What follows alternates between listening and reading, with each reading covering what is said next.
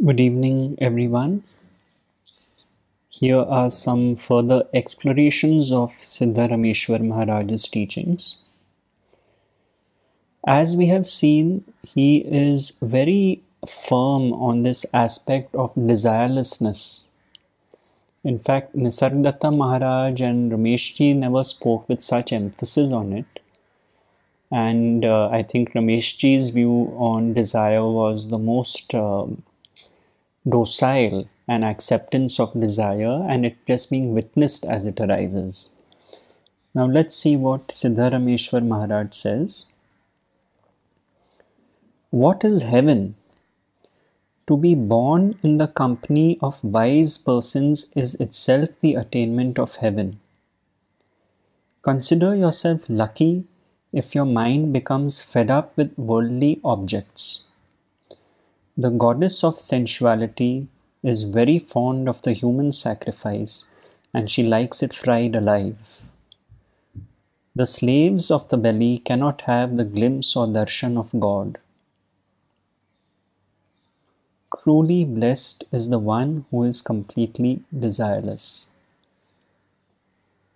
You see, what Rameshji would say is that the pursuit of happiness becomes the pursuit of true happiness when one realizes that happiness that is derived from things and objects is temporary, fleeting. So, in that sense, the desire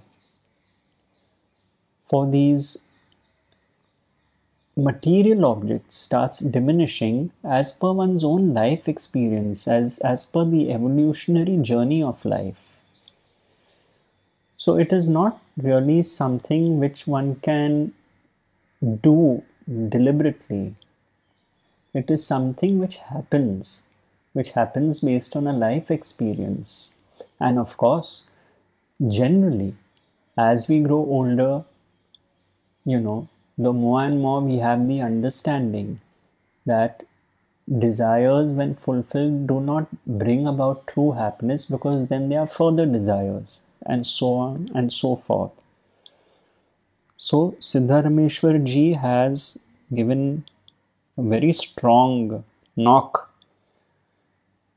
as far as having desires is concerned in this statement.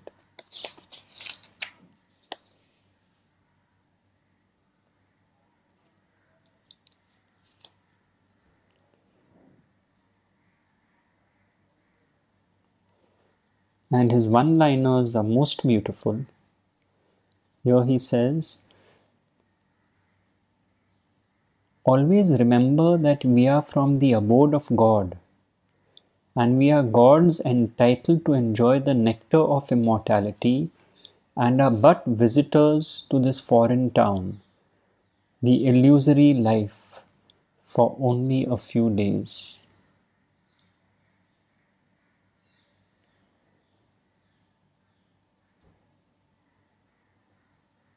So beautiful and poetic.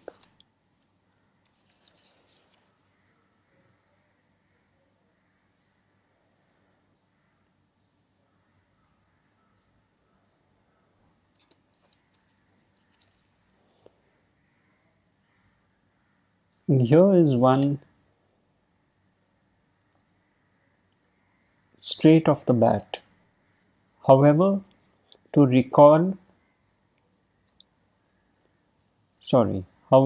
really worship God means to please and make every being happy. That's it. So simple.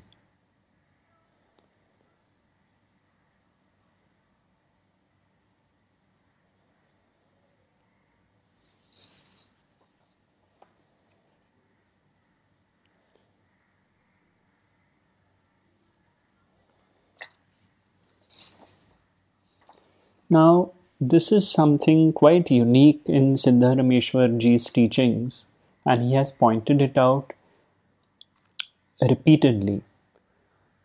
This sense of being which Nisargadatta Maharaj talks about, or the I amness, here Siddharameshwar ji presents it in a different way. He says, To better understand just how the one pure knowledge is playing about, you have only to come out of the house and at once look at the moon. With what speed does the pure consciousness rush towards the moon out from the window of your mind? See how it pervades the whole sky in a fraction of a second. Try this. Does the mind have this much speed? The mind received the speed of awareness of the moon only through the help of this knowledge. Wherever the mind goes, consciousness is already there. What a wonder it is then that the movement of the mind seems stuck in this consciousness. You only have to open the eyelids, and the knowledge or consciousness simultaneously pervades the entire sky and the vastness that contains the multitude of stars and the moon.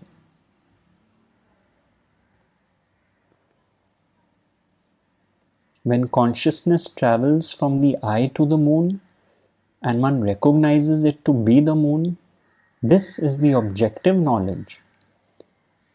The moon is the object and consciousness takes its shape immediately upon knowing that it is the moon. If there is a cloud in front of the moon, the consciousness takes the shape of the cloud and is viewed as that object. Thus, consciousness pervades the cloud and knows the cloud to be an object.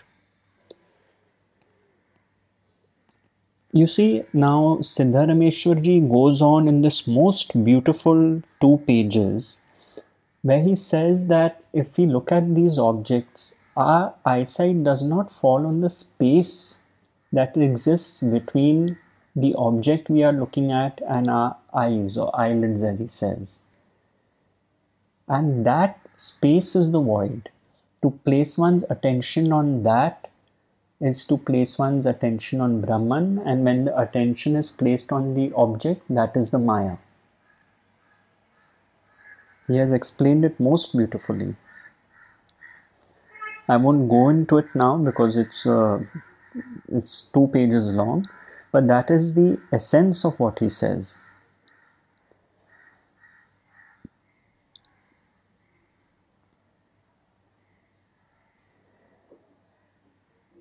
What is noticed is Maya, and whatever cannot be seen is Brahman.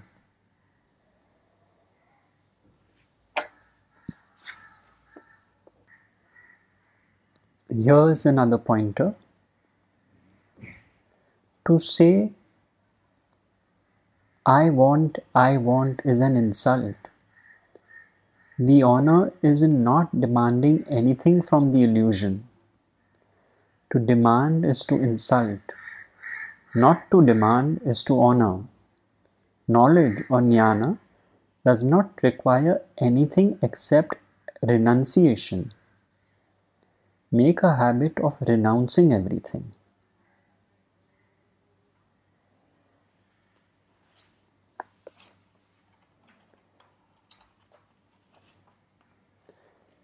And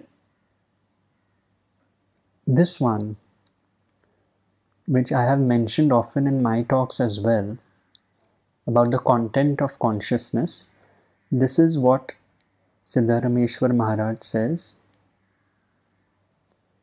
If you start analyzing others, you become one of the analyzed, a separate entity, and this is bondage for you. When you think of another person as a thief, the content of your mind is thief because you are thinking of a thief. When you speak about worldly objects, you take everything as real and behave and act accordingly.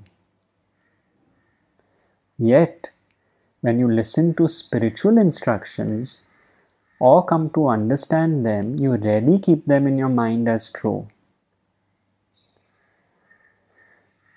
You see, this is a very important pointer of Siddharameshwar Maharaj, because all our judgments, we don't realize that they all are arising in our own consciousness, and it is the content of our consciousness. So wherever there is a judgment, hatred, malice, jealousy, envy, blame, condemnation, likes and dislikes, and all that kind of stuff, all these are thought forms which are arising in our consciousness. It appears, as Siddharameshwarji says, that you are pointing to an object and saying he is a thief, but that word thief is arising in one's own consciousness. This is the point he is making. So, in that sense, it is not apart from oneself. It is a most overlooked point, and yet so obvious. So, really, it is an invitation he has made for us to explore the content of our consciousness.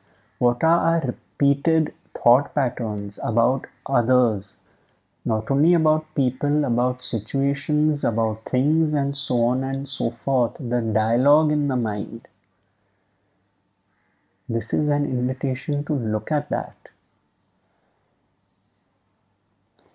It is so effortless on Siddharameshwarji's part. He goes from the sublime to the most obvious and most simple concepts throughout his teaching. There's something for the beginner, there's something for the person who has delved deep into spiritual thought and matters. And it's really a vast array of spiritual knowledge which he has placed before us. And it's really a gift, a tremendous gift. We have the blessings of this master, his teaching, and of course I think for those of us in Mumbai, blessed to have him here. He used to give talks many times in Mumbai. His Samadhi is here in Banganga, as I've said before. His disciples, Nisargadatta Maharaj. So very grateful for this lineage here. Thank you.